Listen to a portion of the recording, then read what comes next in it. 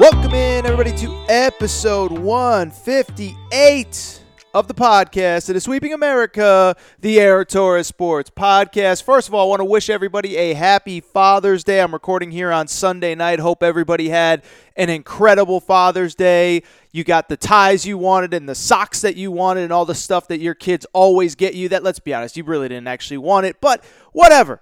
It was Father's Day. I hope you celebrated. I hope you had fun. I hope you enjoyed. Great sports weekend. We are going to get into it all. So I don't normally talk NBA on this show, but the Anthony Davis trade I think was huge for a number of reasons, including I wanted to talk some NBA draft as it is, and really the Anthony Davis trade kind of reshuffled the entire NBA draft as the Lakers now give up the number 4 pick. The Pelicans get it, and we will talk about all of that. We'll talk about it, how it pertains to the draft, as well as Anthony Davis and the NBA season next year. Because let's be honest, I think the Lakers are now the favorite to win the championship. So a lot to get into. A lot of guys have followed. A lot of you guys have followed Anthony Davis's career since he was at Kentucky. So we'll get into that. We will talk draft. I want to talk draft. Obviously, Nick Coffey and I hit on it a little bit last week. Weird draft. Top 3 feels like it's totally 100% set, but then, of course, as we go on, we're going to see that number 4 is kind of where everything goes crazy. So I'll tell you what I think happens at number 4 with the Pelicans. I tell you the guys that I like, the guys that I don't like in this draft, and we will wrap up kind of an interesting story that broke late last week. Dennis Dodd, CBS Sports, friend of this podcast, had him on early in the early days. He reported that an official from the NCAA told him that they are actually going to start handing out notices of allegations based on the FBI trials. And for people who don't know, notice of allegations means that the NCAA has investigated certain schools, maybe in Arizona, maybe a Louisville, maybe a USC or an Auburn, and they are ready to hand out what they found in those investigations. Of course, the schools can appeal. It's a process. Nothing is going to happen right away. But the fact that we have 6 schools, this guy said, that could get a notice of allegations, that's big, because it means that the NCAA is actually going to follow through and punish on everything that came out in this FBI trial. I actually think the 6 schools are pretty obvious. I kind of saw some other people speculating on who it quote-unquote could be.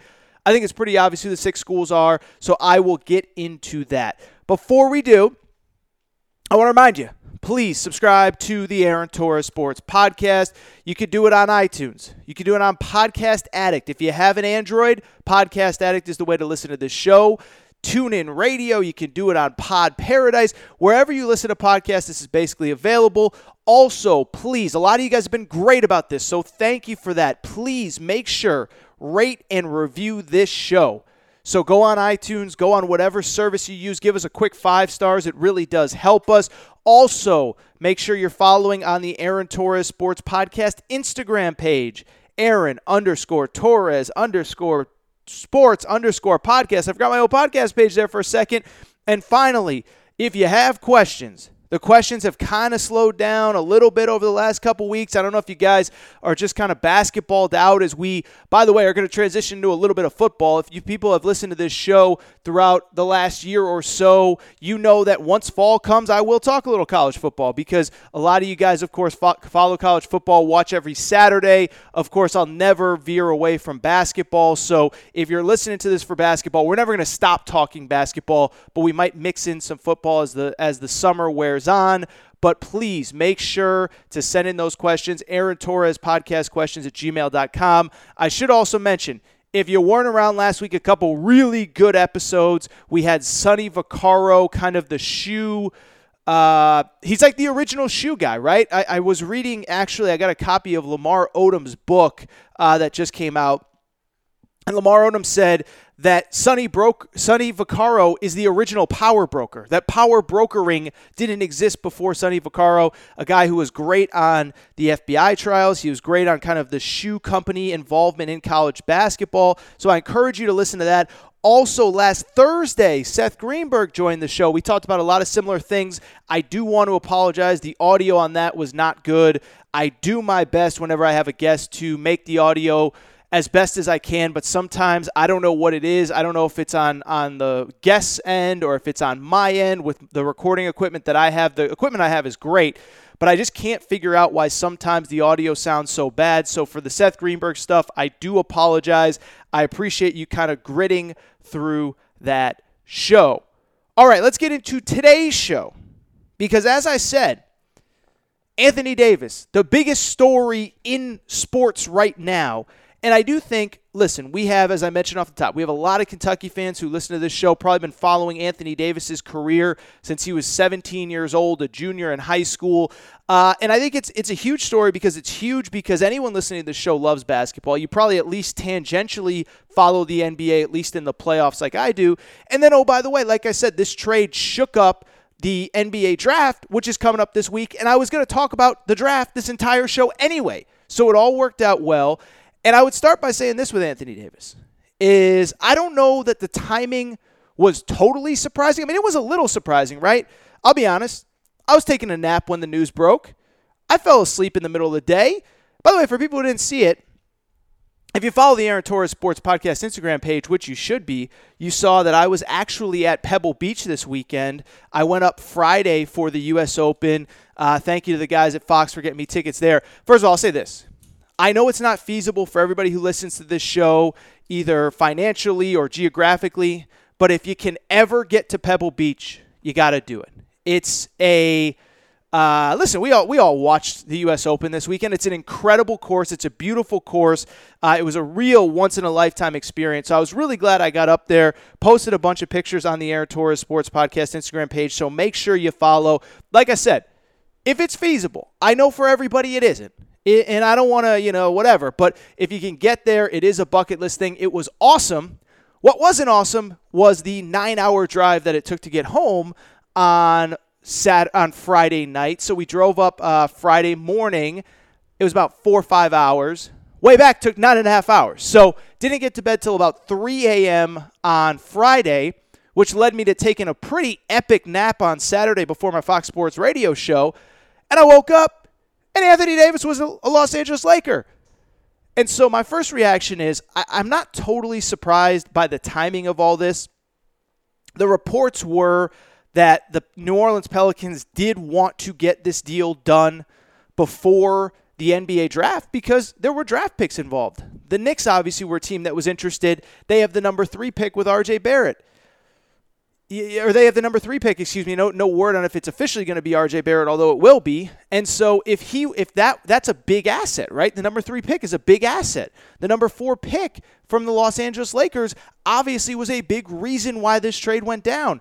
The Boston Celtics have draft picks. And so it felt like this deal was going to get done before the draft. And I guess my only question was, are the Pelicans going to hold that line in the sand that they had in February at the trade deadline where they just said, we're not dealing with the Lakers? And I never really bought that it was going to be quite like that because the bottom line is that at some point, you got to stop letting bygones be bygones. And you got to make the trade that helps your team the best. And so you heard that the Boston Celtics, maybe they were a little hesitant to throw a guy like Jason Tatum in because the Celtics have been told multiple times by both Anthony Davis's dad and Rich Paul, Anthony Davis's agent, that Anthony Davis would not re-sign with the Celtics long term. And so I think what the Celtics said was, we're probably not getting Kyrie Irving back. Anthony Davis isn't going to sign long term. And so, you know what? We're not going to go crazy on this trade. We're not going to blow up everything that we've worked for. And by the way, we were better without Kyrie Irving anyway. And oh, by the way, here's the other thing about the modern NBA. The reason why a lot of you guys listening don't like the NBA. It's because in 6 months, guess what? Another superstar is going to demand a trade. I don't know who it's going to be, but if you look over the last 5-6 years in the NBA, think about all the guys that have switched teams. Kyrie Irving demanded a trade. Jimmy Butler demanded a trade. Paul George demanded a trade. Anthony Davis demanded a trade. Chris Paul didn't technically demand a trade, but he kind of just sort of said, I'm not coming back to the Clippers. And so the Clippers were forced to trade him. And then obviously through free agency. Oh, by the way, I didn't even mention Kawhi Leonard, Finals MVP, demanded a trade. And so I think the Celtics looked around and said, we like our young guys. We think we might be better without Kyrie Irving, assuming that he doesn't come back. And another guy's going to be available in 6 months. And so they backed off. It was clear that whatever the New York Knicks were trying to sell to the Pelicans, the Pelicans weren't interested. And so this trade went down. And so everybody knows the deal now. But Anthony Davis is now a Los Angeles Laker. In return, the Pelicans got Brandon Ingram. We all remember him from Duke. Averaged 18 points a game last year before he went down with kind of a serious blood clot injury. Lonzo Ball, I think you've heard that name before. I think you might know a little bit about his dad. I'm not totally sure his dad. I've heard some things about the guy. Don't really know. Name sounds familiar. LeVar, maybe? I don't know. It's ringing a bell. So Lonzo is going over to the Pelicans. Brandon Ingram is going to the Pelicans. Josh Hart is going to the Pelicans. The number 4 pick in this draft and then 2 future first-round picks are going to the Pelicans. Couple thoughts on, first of all, the Pelicans haul is, first of all, this is an important, Lonzo Ball, I think, and Brandon Ingram too, are an important lesson for all these guys that are entering the NBA right now. All these NBA draft picks, all the guys that have returned to school thinking, I'm going to be the next Kawhi or Giannis or whatever. This business is dirty, man. And Lonzo Ball, 18 months ago, 2 years ago, 24 months ago, that guy was the face of the franchise. He was supposed to be the savior of the franchise. Magic Johnson was doing a press conference, save a couple records in the record books for me. We're going to retire your jersey. And now Lonzo's going to New Orleans. And so, one, let that be a lesson. I know I have a lot of parents that listen to this show and coaches that listen to this show. Let that be a lesson to everybody entering the NBA, man. Everyone's like, oh, LeBron, pro player empowerment. It's like, yeah, player empowerment works for like 7 guys. And then everybody else is just kind of a puzzle piece. And so don't ever forget that. I also heard, by the way, that the Lakers had maybe given up too much, which I think is the most preposterous thing that I've maybe ever heard. You can never give up too much when you get a true superstar. And Anthony Davis, even though I didn't like the way that he handled things at the trade deadline and then he sat out, and I know part of it was the Pelicans' idea, and then he wore the That's All Folks t-shirt, wasn't a fan of that. But I don't think we can debate that Anthony Davis is like one of the 5 to 7 best players in the NBA right now. He averaged 26, 12, and 3 blocks. I mean, that's insane. He's a really good player. And so this idea that the Lakers gave up too much, no, of course they didn't give up too much. You can never give up too much. Did the Raptors give up too much to get Kawhi Leonard? They just won an NBA championship. Did the Oklahoma City Thunder give up too much to get Paul George? I don't know. He helped keep Russell Westbrook around. That's huge. You can't put a price on that. And so, no, I don't think the Lakers gave up too much. I think that they are now, by the way, and this is the interesting part. Love him or hate him, a lot of you don't like LeBron. Most of you like Anthony Davis. Some of you don't after what happened. Lakers are now the favorite in the NBA going into next year. And that's my other big takeaway. How crazy are sports sometimes, right? Like, we all watch sports. We all love sports. Part of the reason we love sports, you never know what's going to happen. I mean, 2.5, 3 weeks ago, we were sitting there saying, well, first of all, KD's going to go to New York. But, man, if he comes back to the Warriors, they're going to win like the next 9 titles. If he signs long-term with KD and Steph and Clay, they're never going to lose. And the Lakers, they're a mess. Magic Johnson quit. They tried to trade for AD. They couldn't get him. Now, 3 weeks later, here we are. The Warriors, Kevin Durant's out for next year. He may never play again for the Warriors, but even if he comes back to the Warriors, he may never be the same player. Klay Thompson's out for next year. The Warriors aren't going to be very good next year. And, oh, by the way, the Lakers, that team that everybody loved to make fun of, they're now the favorites. And you could say, oh, they're not really. That's what I got a lot of on. That's what I got a lot of on Saturday night. Is I said, oh, it's amazing how this stuff happens.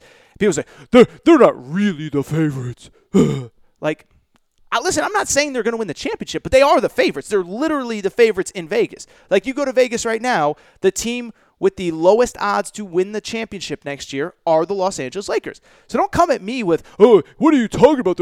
No, they're the favorites, man. And I know there's a lot of questions. I know LeBron's a year older. He's coming off the first major injury of his career, a groin injury that cost that team a month of their season. I think there's a legitimate chance that if LeBron doesn't get hurt, that maybe Anthony Davis never gets traded because the Lakers were in fourth place. And oh, by the way, they were about to make the playoffs. And so, but the point is, LeBron is back. Anthony Davis is a star. I don't think either of them needs to play 82 games. And I know there's a lot of questions about, whoa, how are you going to fill out the roster? You still got Kyle Kuzma, which, by the way, people talk about the Lakers gave up too much. They kept their best young player. They kept Kyle Kuzma. And so now, yes, the Lakers are the favorites in the NBA going into next year. Doesn't guarantee anything. But I'm just saying, you look around, the Warriors are beat up. Warriors aren't going to be the same team that we saw over the last 5 years when they made 5 straight NBA Finals. And so beyond them, who's left? People say, oh, the Lakers aren't the favorite. Well, who's the favorite? The Rockets? The Rockets, the soft Rockets who fold like Charmin every time things get tough? James Harden can't play in the playoffs? Milwaukee? Listen, I'll say this. I think the Raptors haven't gotten nearly enough respect. I think if Kawhi Leonard comes back, I would like the Raptors to win the NBA championship again next year over these Los Angeles Lakers. But I'm not sold Kawhi's coming back. Like, I think Kawhi's like, I did my time in Toronto. I did what I had to do. I won you guys a championship. Now it's time for me to do what's best for me, and I think he's going to go to LA and play for the Clippers. And so you start talking about who's there. Well, Toronto probably won't be back next year. I will say, though, if Toronto does get back, by the way, I'm seeing live that it looks as though Kerry Blackshear is going to take an official visit to Kentucky beginning on Tuesday. So I'll get to that in a minute. Shout out to my boy Jake Weingarten. But it looks as though Kerry Blackshear will take an official visit to Kentucky. So we'll get into that. I'll get into that towards the end of the show because I'll be honest, I wasn't expecting this to break in the middle of the show, the middle of my podcast like this. But it looks as though Kerry Blackshear will visit Kentucky. Matt Jones, my buddy from Kentucky Sports Radio, has confirmed it. So Kerry Blackshear will visit Kentucky on Tuesday. We'll get into that in a minute. Let me wrap on AD. We'll do some NBA draft talk. I'll close with Kerry Blackshear because this news did break in the middle of the show. All right, so back to Anthony Davis. I'll wrap up really quick. Is people say, oh, they're not really the favorites. No, they are. They're the favorites in Vegas, and if you like the Raptors, if Kawhi comes back, that's fine. But other than that, it's like, the Rockets, I don't know. The Bucks, I don't know. The 76ers, I don't know. And so I think it's an incredible move. It's an incredible moment in the NBA. The Lakers are back to being relevant, and all of a sudden, we now have a new favorite in the NBA. And I'll be fascinated to see how it works out. By the way, LeBron, we all know, is not always easy to play with. Anthony Davis has never been on a stage like this, frankly, since Kentucky. Kentucky's a bigger stage than the New Orleans Pelicans are, if we're being perfectly honest. I think Anthony Davis will thrive, but he's never been kind of quote-unquote the number 2 guy. And I'll be curious, like, what happens from here? Is there something new from here? Is there another guy that signs this offseason? Is it maybe Kemba Walker? Is it maybe I don't know, blah, blah, blah, Kyrie Irving. I don't know. It'll be fascinating to watch, though. Sorry, this Kerry Blackshear news just threw me for a total loop. I'll get to Kerry Blackshear in a minute. I want to wrap on Davis. But I want to wrap with Davis by saying this. The other interesting thing is how it affects the NBA draft. Because, as I said, part of the reason that we all thought this Anthony Davis deal was going to get done was because of the fact that the NBA draft is on Thursday. It's crazy how quick it's coming up. And the bottom line is, I think that a lot of people were sitting there saying, like, if you want to get rid of Anthony Davis, like, you want those picks. And so was it going to be the Knicks pick at number 3? Was it going to be the Lakers pick at number 4? And as it turned out, it was the Lakers pick. And so I'm going to get into what I think the Pelicans should do in a minute. Before I do, I'll go back to what I was saying with Nick Coffey last week. Do you guys ever remember an NBA draft 3, 4, 5 days out with less kind of intrigue and drama? Because here's the thing, right? Like I get that the NBA Finals just finished and this free agency thing was going to be crazy if KD was a free agent and if he had been healthy and the Warriors won again, is he going to stay? Is he going to go? Is Kawhi going to stay? Is he going to go? Whatever, right? But I don't get that. Like, there's no buzz with this NBA draft, and I think it's very simple. I think it's that we know who the top 3 picks are going to be. Zion's going to New Orleans, Ja Morant's going to Memphis, and R.J. Barrett's going to New York. And especially now that Anthony Davis is off the trade block, we know the Knicks pick isn't getting traded. At least there was the possibility that, maybe R.J. Barrett and Zion Williamson will end up together with the New Orleans Pelicans. Well, now that's dead. And so I'll say this, couple things. First of all, I think the big storyline going into this draft and kind of coming out of it over the next 5 to 10 years is Zion going to live up to the hype? And it's crazy, right? Because Zion is a guy that he is, by my estimation, and by the way, a lot of people agree with me, including Sonny Vaccaro, who was on last week's show. He is a guy who is the highest touted player, is the most touted player since LeBron James came into the NBA in 2003. And so I guess my question is, does he become that guy, right? Like, say what you want about LeBron James. He was the best player in the NBA for a decade. Heck, he might still be, depending on what happens with Kevin Durant and Kawhi. Like LeBron might come out next year and still be the best player in the NBA at 35 years old. And so Zion is entering with that kind of hype. And I'm just curious if he can live up to that, right? Like we watch the NBA, and I think we throw around the term superstar too casually, right? Like, to me, a superstar is a guy that can put a team on his back and lead them to a championship as the best player on the team, the best player on the floor in the finals. And how many guys are there really like that in the NBA right now? Well, I'm not sure how many. Kawhi Leonard, I would say, yeah, duh. I still would say LeBron. Even though his team didn't make the playoffs this year, I truly believe, I will believe till the day I die, that he purposely came back late because he saw the team was struggling. He knew that was the fastest way to get those young players out, get Anthony Davis in, get Luke Walton out, get the coach that he wanted in. But LeBron's still one of those players, can lead your team to a championship. LeBron, Kawhi, Kevin Durant. I think that Giannis is there, but even Giannis, like he's got to get that jump shot. I think he'll get there, but he's not there yet. Like Steph, kind of saw what happened with the Warriors when Steph was the best player on the floor. I don't even think he was the best player on the floor. I think Clay was. Is James Harden really a superstar? I don't know. They never made the finals. Russell Westbrook? I don't know. He hasn't won a playoff series since Kevin Durant left. And so I only bring this up because the label that we're going to put on Zion Williamson is, can he be a superstar? And to me, that means that, can he be a guy that leads a team to the NBA championship as that team's best player? I think the answer is yes, but I don't think it's a home run.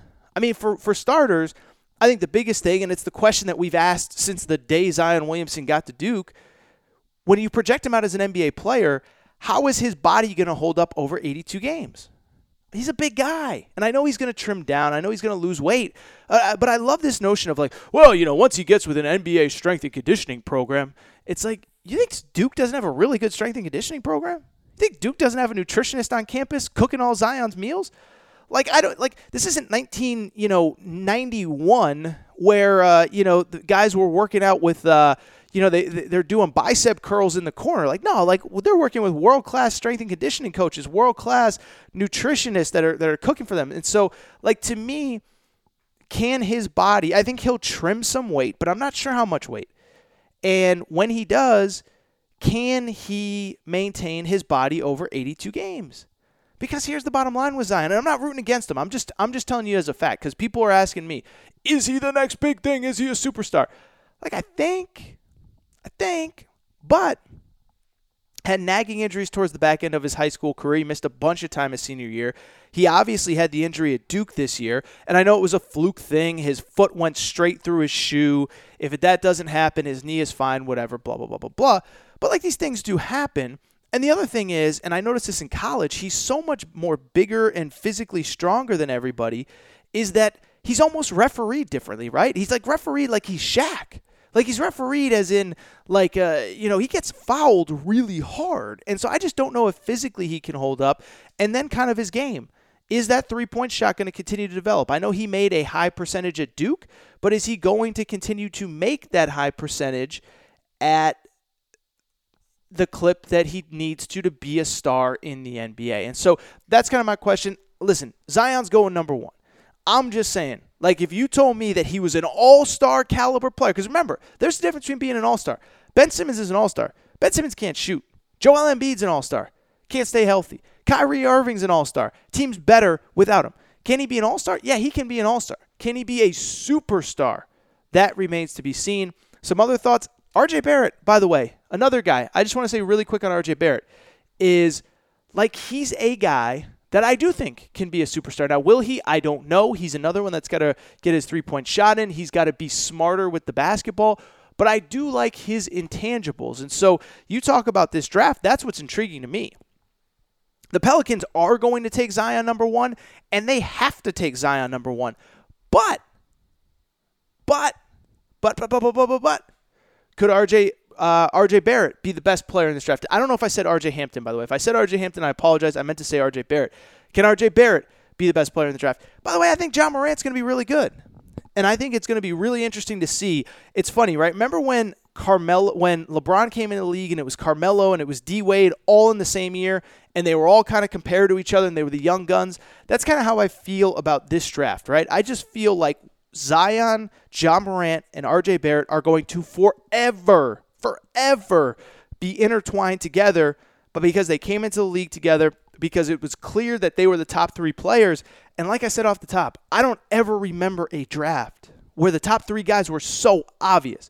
Now, let's get to number 4 because I think that's where it gets interesting. I'm going to talk about number 4, then I'm going to wrap with some guys that I think are, I'll go through some of the guys that I really like in this draft, some guys that I don't. This will probably be the last podcast before the draft, so it kind of makes sense for me to kind of quickly go over the guys that I like and the guys that I don't like. But let's get to number 4, because what I think is interesting is I think everything is on the table at number 4 with the New Orleans Pelicans. And what I mean by that is this.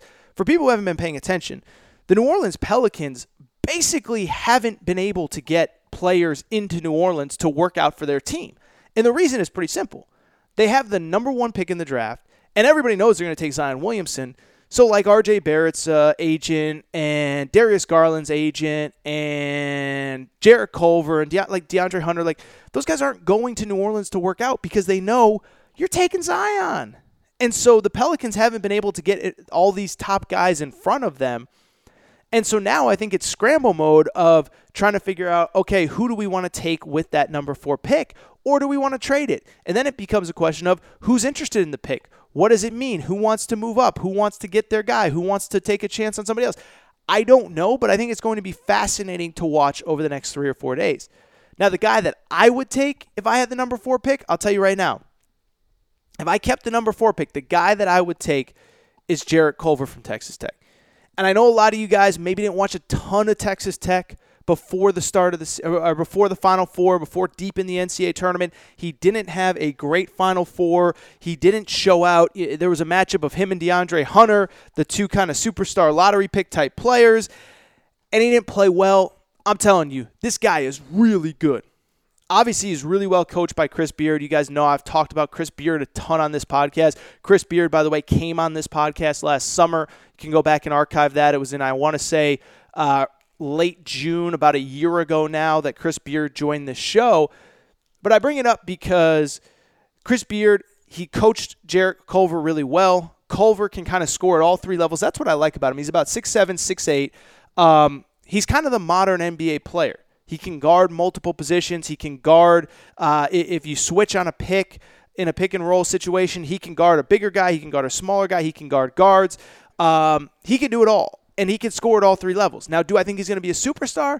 No, but you got your superstar in Zion Williamson. You got maybe your point guard of the future in Lonzo Ball. You got another really good player in Brandon Ingram. Now I'm talking about New Orleans, of course, for people who haven't followed. I'm talking New Orleans now. And you just need guys that can do a little bit of everything. And Jarrett Culver can score at all 3 levels, can facilitate, can defend. I like him a lot. Now, I wouldn't be surprised if they went with him, maybe even DeAndre Hunter. DeAndre Hunter is more of a defensive kind of liability, kind of a defensive star. He's kind of a shutdown defensive player. And maybe that makes sense for the Pelicans because they're going to have plenty of offense with Zion Williamson, Lonzo Ball, all the guys that are kind of already with the with the team, with the organization, etc. So I like Jarrett Culver there. All right, so let's get into kind of the rest of this. And for people who listen to the podcast regularly, I'll tell you this. I've talked a lot about P.J. Washington. I've talked a lot about Brandon Clark from Gonzaga. Last episode, I talked a lot about Tyler Hero, how I may have missed on him. And so I do want to take a step back and talk about some other guys that I do like in this draft, guys that I don't like in this draft, by the way. So I want to start with a couple other guys. And by the way, again, P.J. Washington, I'll just do it real quick. P.J. Washington, you guys know I love. For the same reason I love Jarrett Culver. About 6'7", 6'8", massive wingspan, can defend multiple positions, can defend in the pick and roll. What I love about P.J. Washington, he took the feedback from the NBA and used it productively in his second year at Kentucky. We saw the ability to not only take over games, but the ability to step out, to hit the 25-foot jumper, maybe not 25 feet, but the 18-foot jumper, 19-foot jumper, mid-range game. By the way, P.J. Washington came on this show and talked about that, talked about how important that NBA feedback was. And so I look at P.J. Washington. Look, he's going to go somewhere between, I would guess, 12 and 15. I think he stays in the lottery. I think somebody takes him in the lottery. And I think the guy's going to be really good. I think he's going to be able to play in the NBA the way it's currently constituted for the next 10 years, just because of the intangibles that he has.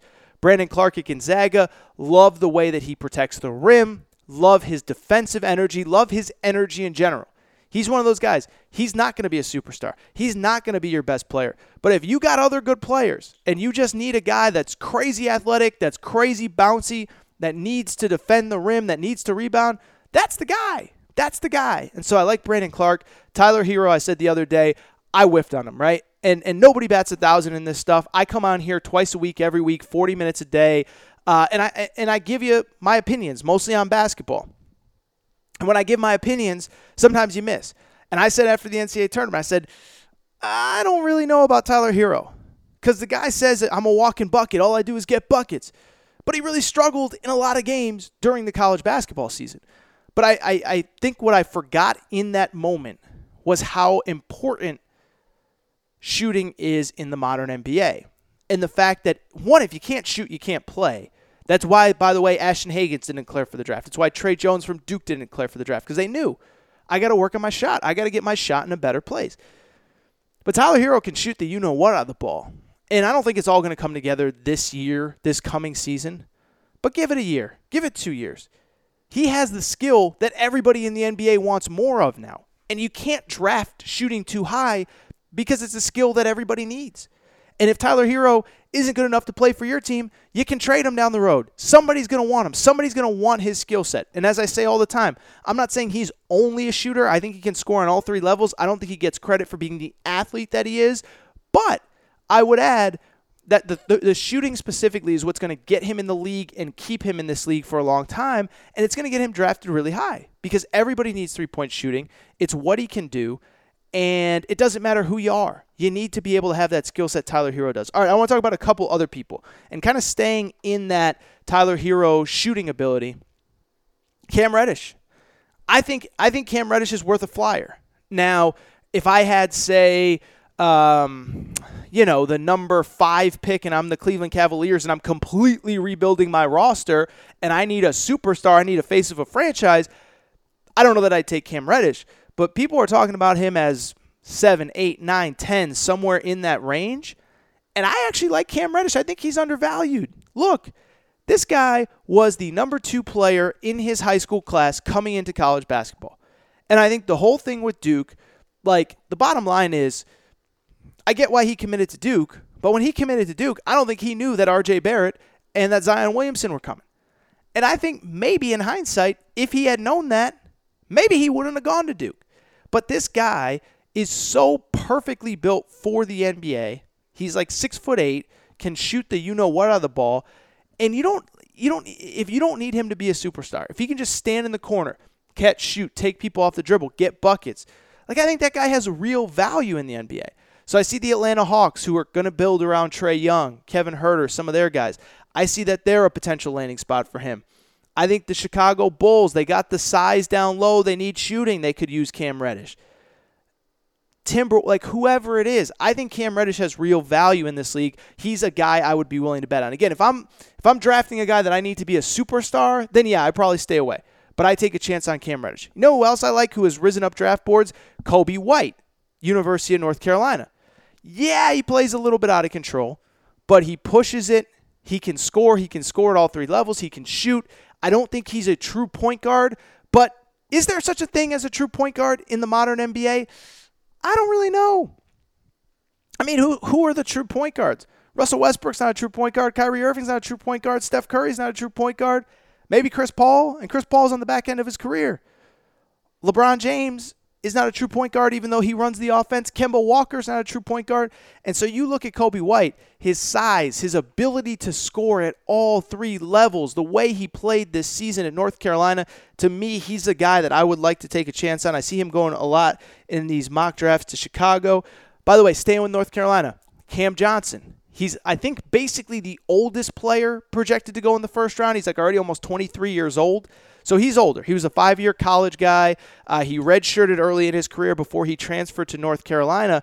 But when I look at that guy, that's a guy that, again, he's like Tyler Hero. He's like Cam Reddish. He only does one thing, and that's get points, get buckets, score baskets. And it's like, you know, he's going to go somewhere between like 18 and 25, and you're not looking for a superstar at that point. You're just looking for a guy that can play a certain role. And in the modern NBA, what better role than being a guy that can get buckets and score? This was a guy that averaged 17 points a game this year. He shot 46% from three. He's got ideal size, 6'9", shoots the you-know-what out of the ball. And again, he's older, so you know what you're getting from him. If you're drafting him to be a star, well, you're going to be sadly mistaken. But, you know, he's going to go in the 16 to 22 to 25 range, and he's not going to be asked to be a star. I'll wrap up on the guys that I like with I like both Tennessee guys. I guess technically there's 3 with Jordan Bone, but I like Grant Williams and I like Admiral Schofield because I think the NBA, and something I talk about a lot on this show, the NBA is a league where, and I guess my point is, I guess a lot of the guys that I'm referencing, Cam Johnson, Cam Reddish, Rui Hachimura, who I like from Gonzaga, they all kind of know who they are as players, and they know what role they're going to have to fill, and they're going to fill it. They're going to crush it. And that's why I like both the Tennessee guys. Grant Williams, undersized, but he's more athletic than people give him credit for. He's physical. He's tough. He gets boards. And I know he's not crazy athletic, but, I mean, you're talking about a guy that, even though he's undersized, can still get rebounds. He's going to set screens. He's going to do all the hustle, energy, little things. By the way, same with Admiral Schofield. Same deal. 6'5", 6'6". He can defend multiple positions. But the thing about those guys, they know that they're going to have to play a role in the NBA, and they're okay with that. And I think that's so important in the NBA. And I always talk about this. And I talk about it with people that are guests on this show. I talk with basketball people that aren't guests on this show, is everybody thinks when they're 16 years old, they watch the NBA, I'm going to be a star, right? But most guys, how many, again, what did I say? How many real stars are there? There's like 5, 6, 7 superstars. Kawhi, LeBron, KD, maybe Harden, maybe Anthony Davis, Giannis, etc. There's some stars, guys like Ben Simmons, Joel Embiid, Kyrie Irving, and then everybody else is a role player. And some guys are really highly paid role players. Some are really important role players. But Fred VanVleet, who was awesome in the finals, is a role player. Tristan Thompson, Kevon Looney, Sean Livingston. Sean Livingston was the number 4 overall pick, and he has stayed in the NBA because he is willing to be a role player. And so that's why I like the Tennessee guys, because they're willing to be role players. A couple guys that I do not like. I'm out on Romeo Langford. I've been out on Romeo Langford. One of the things that drove me crazy about this year in college basketball was the Romeo Langford defenders, the Romeo Langford apologists in college basketball. And I talked about it on this show. I think I even actually called Nick Coffey out on it because there was this big narrative of, oh, Indiana, because obviously Indiana was struggling. Oh, Indiana, they're wasting Romeo Langford's 1 year on campus. And it's like, are they really wasting it? Because Romeo Langford is part of the problem. I mean, like, Romeo Langford is not like he was Zion and he's averaging 23 and 12 and the team's not winning. He was part of the problem. This was a guy that, yes, he averaged almost 17 points a game, but actually it was closer to 16, but he did it on an insanely, average shooting percentage. He shot 27% from three. He doesn't pass the ball. He turned it over 2 times a game. Like, he was a guy that had a lot of issues, that had a lot of problems, that wasn't the guy that he was sold to be. And so I look at him and I'm like, what is he doing at an elite level? I mean, he can get to the rim in college, but is he going to be able to take guys off the dribble in the NBA? Because he can't shoot. He can't defend, that's for sure. Can't handle the ball. Like, what does that guy do? So I'm just out on Romeo Langford. I get that he was a great high school player. You think anybody in the NBA cares what his high school accolades are? I don't think he can contribute at the NBA level. And maybe I'll be wrong, because maybe he does have that pedigree. But I'm just saying, I don't know what he does well. Just somebody tell me. Somebody tell me what Romeo Langford does well. He gets to the rim. Okay, cool. But shot 27% from three. Turned the ball over 2 times a game. The offense ran through him, and the team wasn't successful. He can't defend. I'm out on him.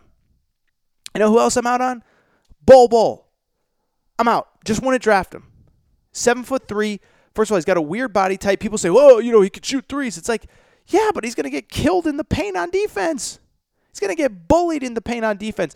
He is going to get destroyed in the paint on defense. And oh, by the way, he's got injury problems. He's got a foot injury. He sat out all last year. And then, oh, by the way, here's the other thing. People have been asking about him since high school.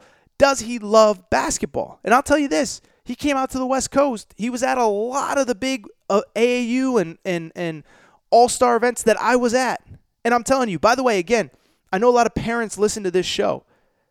If your kid is playing sports, tell them this, the number one most important thing. Always play hard, because you never know who's watching. Because things that Bol did 3 years ago are coming back to bite him right now. Showing up to an all-star game, playing one half, and sitting out the second half, and I think I'm a little banged up, or I don't really feel like playing. Like, those are real things. And people are questioning, does he have what it takes? Does he care about basketball? Or is he a guy who plays basketball because he's 7'3" and because his dad played in the NBA? I'm telling you, I just want to draft him. I actually, frankly, don't understand what the excitement is about Bol at all. I don't get it. I really just genuinely don't get it. Couple other guys. Nasir Little. Nasir Little's one I'm lukewarm on, because Nasir Little's one that I do think, like, if he just focuses on basketball and he just focuses on being a defense, energy, hustle guy, I think he can find a spot in the NBA, because he's hyperactive, super athletic, but I don't think he knows how to play basketball. And this is my problem, by the way, with kind of the system that we've set up. We draft guys so much on potential. It's like, that guy needs another year of college. He needs to learn how to play basketball. Romeo Langford needs to learn how to play college basketball. Like, give me right now Rui Hachimura, and I know they're not the exact same position, but Rui Hachimura over Nasir Little, because Rui Hachimura played college basketball for 3 years. He knows how to play. So those are the guys that I'm out on. All right, I want to wrap on a couple quick things. First of all, the Kerry Blackshear news. So Kerry Blackshear, we all know, because I've talked about him every single episode. And the one thing I promised you last week is I said, look, I'm not going to analyze and overanalyze and reanalyze and do this with Kerry Blackshear. But we now know that he is going to visit Kentucky this week. We now know that that is in addition to all of the other visits that he has already taken. So he's gone to the University of Florida. He has gone to, where else? Arkansas. He has gone to Tennessee. There was a rumor about Memphis, but I don't really see it. And now we know that he's finally officially going to visit Kentucky. And so all I'll say is I think that we're now getting to the end of the Kerry Blackshear recruitment. Now, in his defense, I don't blame him for taking his time, because the bottom line is that you have to remember, this is a guy that put everything he had into the NBA draft process. He did. And I think his full focus was, I want to be in the G League or in the NBA next year. And it was just clear, like, if he stayed in the draft, he wasn't getting drafted. So now that he's back out, I think he's getting a lot of information thrown at him at him pretty fast. And what I'll say is what I've said all along. And I saw this report that, I think it was from a Tennessee writer, like, oh, all I want to do is he wants to go to a place that he can win a national championship. I don't doubt that that's true, but I will stand by what I said last week on this show about Kerry Blackshear. And that's that, yeah, like winning a national championship is nice and like it's important and it feels good. But when you're recruiting a transfer, specifically a grad transfer, it's just a 110-degree different deal than it is to recruit a high school player, right? A high school player may only stay 1 year, may only stay 4 years, but they want to go to a place that they're going to be loved and everything's going to this and they're going to win a national championship and they're going to be on TV. And like, when it comes to grad transfers, like, I'm not saying that's not important, but it's not the number one priority. Kerry Blackshear wants to go to the place that he is going to have the best chance to get to the NBA, to be showcased for the NBA. And so the fact that he's going to visit Kentucky on Tuesday, I don't think changes the fact that what he has to decide is actually pretty simple. If he goes to Florida, he is the missing piece, right? He is the guy that makes them a complete team that I think puts them in position. They would, in my opinion, be a top 10 team coming into next season. They would be a team that I don't think they'd be the favorite in the SEC. I would still take Kentucky, but I think they could get to a Final Four. I really, truly do. Tennessee, I don't think the talent level is that good, but they still got Lamonte Turner. They still got some other nice pieces, but there's a big Grant Williams-sized hole with the Tennessee Vols. And when you talk about Kerry Blackshear, he fits in pretty well with what Grant Williams did for that program. So it becomes a question of, do you want to play with Lamonte Turner and Jordan Bowden and be that guy? Maybe be the missing piece for the Vols. I don't think that they would be on the level of Florida if they got him, but I think they'd probably be the second best team. I think they would jump Florida, Tennessee this is, as the second best team in the SEC, maybe the third best team behind LSU going into next year. I think he'd be a huge piece for them. Same with Arkansas. Arkansas is a big hole in the front court. And finally, Kentucky. And I think this is just what it comes down to, is the stage of Kentucky is practicing against E.J. Montgomery and Nick Richards every day. Is that enough to convince him that that is the best path to the NBA? Because to me, that's what you have to ask yourself if you're Kerry Blackshear. Is it about the minutes? Is it about the fit? Is it about the opportunity to play as much as you want and score as much as you want? Or is it the opportunity to play on the biggest stage in college basketball at Kentucky? My stance hasn't changed. I'll just say I think that it is – I don't think we know at this point. I don't even think that Kerry Blackshear fully knows. I do think we'll probably get an answer, maybe potentially by the end of this week. But I do think that for the time being, I don't know that look, it's important for Kentucky to get the official visit, but I don't know that they're going to get him to commit on the spot. I think he's going to take his time. I think maybe he'll take another couple days. I do think most of you guys are listening on Monday the 17th. I would suspect that by the following Monday, we will know where Kerry Blackshear is going to play college basketball. And I'll tell you this, if he goes to Kentucky, I think you can make a legitimate case they're the number one team in the country going into next year. If he goes to Florida, they're a Final Four threat. If he goes to Tennessee, I'm going to move Tennessee from out of my top 25 to probably right around in the top 15 or so because they do bring back Lamonte Turner, Jordan Bowden, guys like that. I want to wrap on this. So this story came out basically right as I wrapped the show last week. Dennis Dodd, great guy, friend of the Aaron Torres Sports Podcast. He came on like episode, 4 or 5, and I see him all the time at games and stuff, and he's a great guy. I really like him. He reported last week, very interesting kind of note, that the NCAA will start handing out notices of allegations to the schools involved in the FBI trial. And so it was a great get by him because usually NCAA officials don't talk about stuff like this publicly until they actually do it. And I think the guy who spoke to him is probably going to get reprimanded because he probably gave out information that the NCAA didn't really want him putting out there. But the guy, his name's Stan Wilcox. I believe he's the former AD at Florida State, now works for the NCAA. He said that the plan is to have 6 or so teams. I think the exact quote was 6 or so, 6 maybe more teams get a notice of allegations. And what that means, a notice of allegations means that The NCAA has come to campus, they've interviewed the people that they want to interview, and they are ready to hand out NCAA sanctions for what you did. Now, to be clear, that doesn't mean that if Louisville gets a notice of allegations that they're automatically guilty and that they're banned from the NCAA tournament, or Arizona, or USC, or whoever. It just means that this is the formal presentation of what we found when we came to your campus. Then the school has like 90 days to respond, and the appeals process takes a while, right? Like anyone listening to this show follows college basketball, follows college football. It could take a year, 2 years, 3 years before we get resolutions to this case. And so just because these allegations drop, to be clear, it doesn't mean that Arizona's not going to be in the NCAA tournament next year, or Louisville's not going to be in the NCAA tournament next year, or whoever. It just means that the process has started, but I do think it's important.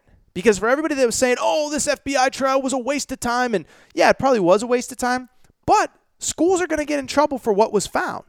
And let's keep in mind now that things that came out in these FBI trials, if they can be proven, can be used against these schools. So, like, I'll give you an example, right? Like, I don't know that just because Arizona assistant coach Book Richardson says on an FBI wiretap that Sean Miller's paying DeAndre Ayton. Like, I don't think that means that, like, oh, the NCAA is going to say, like, that Sean Miller was paying DeAndre Ayton. But that same assistant coach, Book Richardson, pled guilty in court to taking $20,000 to give to a recruit, Javon Quinterly. So that is a violation. And so when you talk about the 6 schools, I actually think it's pretty, I saw this big speculation of, oh, it could be, who could it be and what are the schools? I actually think it's pretty obvious. So, first of all, I think the 4 schools in the original day all this broke, remember, there were 4 schools that had assistant coaches arrested. Auburn with Chuck Person, Arizona with Book Richardson, USC with Tony Bland, and Oklahoma State with Lamont Evans. I think all 4 of those schools are in trouble. Now, it could be a little sketchy because, like, Oklahoma State, Lamont Evans had just gotten to Oklahoma State. I think most of the sanctions were involved when he was at South Carolina. I think those 4 schools are going to get notice of allegations. And people say, well, no, it's actually pretty easy. Those 2 are no-brainers, right? Because those 4 schools had coaches plead guilty in court to federal crimes. Now, you can argue, is taking money to give to a college recruit a federal crime? I don't know. But what I do know is it is an NCAA violation. And when it's an NCAA violation, that means that the NCAA has enough just by a coach pleading guilty. Just by a coach pleading guilty, the NCAA has enough to say, all right, you're in trouble. You're going to pay for this. Now, what is the payment? What is the payment? What are you going to have to pay with? Are you going to be docked scholarships? Are you going to be banned from an NCAA tournament? I don't know, but those 4 schools seem pretty obvious. The 5th school seems pretty obvious too, and that's Louisville. I don't even think there's a doubt. I don't even think there's any debate. Brian Bowen's dad in court basically said, yeah, we took money from Louisville. Yeah, they were paying for our housing, and they were paying for this, and they were paying for that. Now, Brian Bowen's dad also accused a lot of other schools, but the only one that we have proof of is Louisville. Brian Bowen's dad talked about, well, this school offered this, and that's, but like, the only one that he's like, no, but they gave me an envelope full of cash was Louisville. So I think Louisville's the 5th one, and the 6th one I think a lot of you guys are going to be surprised by. I think it's Kansas. I do. And the thing with Kansas, we've talked a lot about the Silvio De Sousa deal on this show. Silvio De Sousa last year was suspended for the entire year because his guardian got caught taking money from Adidas as part of this probe. And Kansas reported it, and Kansas sat him out for all of last year, and Silvio De Sousa is actually eligible this coming season. But what a lot of people don't realize, Silvio De Sousa played 2 seasons ago. And you remember what happened 2 seasons ago? Kansas went to the Final Four. And so the bottom line is this, is that Kansas played a player who was ineligible. Silvio De Sousa was not eligible in those games because he took extra benefits to go to Kansas. And so because of that, I don't know how Kansas can't be part of this. Now, if they don't get it, or if any of these schools don't get the notice of allegations early, it doesn't mean that eventually they might not. But I'm just saying, at some point, the bottom line remains that these schools, like Kansas played an ineligible player. They are going to have to vacate wins. They are going to have to take down a Final Four banner. It is going to happen. And I think, by the way, I think Kansas, as I've said on the show many times, I think they're relatively well protected by the NCAA. But you can't argue. And so they played an eligible player, and because of that,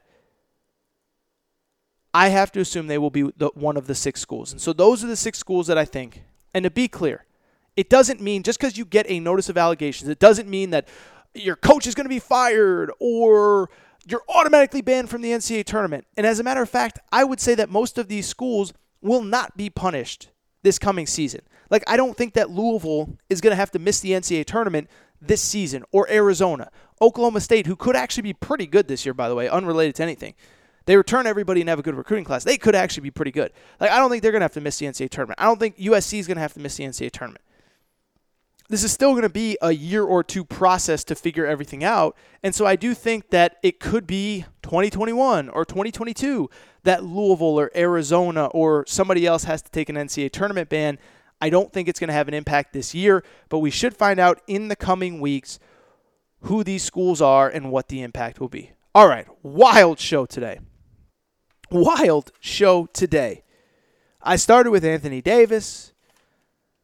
I thought we were going to talk draft, then Kerry Blackshear. So we talked draft, we talked Kerry Blackshear, who's going to visit Kentucky. We'll get into that as details emerge. And we, of course, wrapped with the NCAA stuff. So I want to thank you guys for sticking with me for an hour solo. And thank you for listening to the Aaron Torres Sports Podcast. As I always tell you, please make sure you're subscribed. You can do it on iTunes, do it on Podcast Addict. If you have an Android, do it on Podbean, TuneIn Radio. Also, make sure to rate and review the show. 5 stars are encouraged. Please make sure to follow on Instagram at Aaron_Torres_sports_podcast. Make sure, by the way, to listen to last week's episodes with Sonny Vaccaro and Seth Greenberg.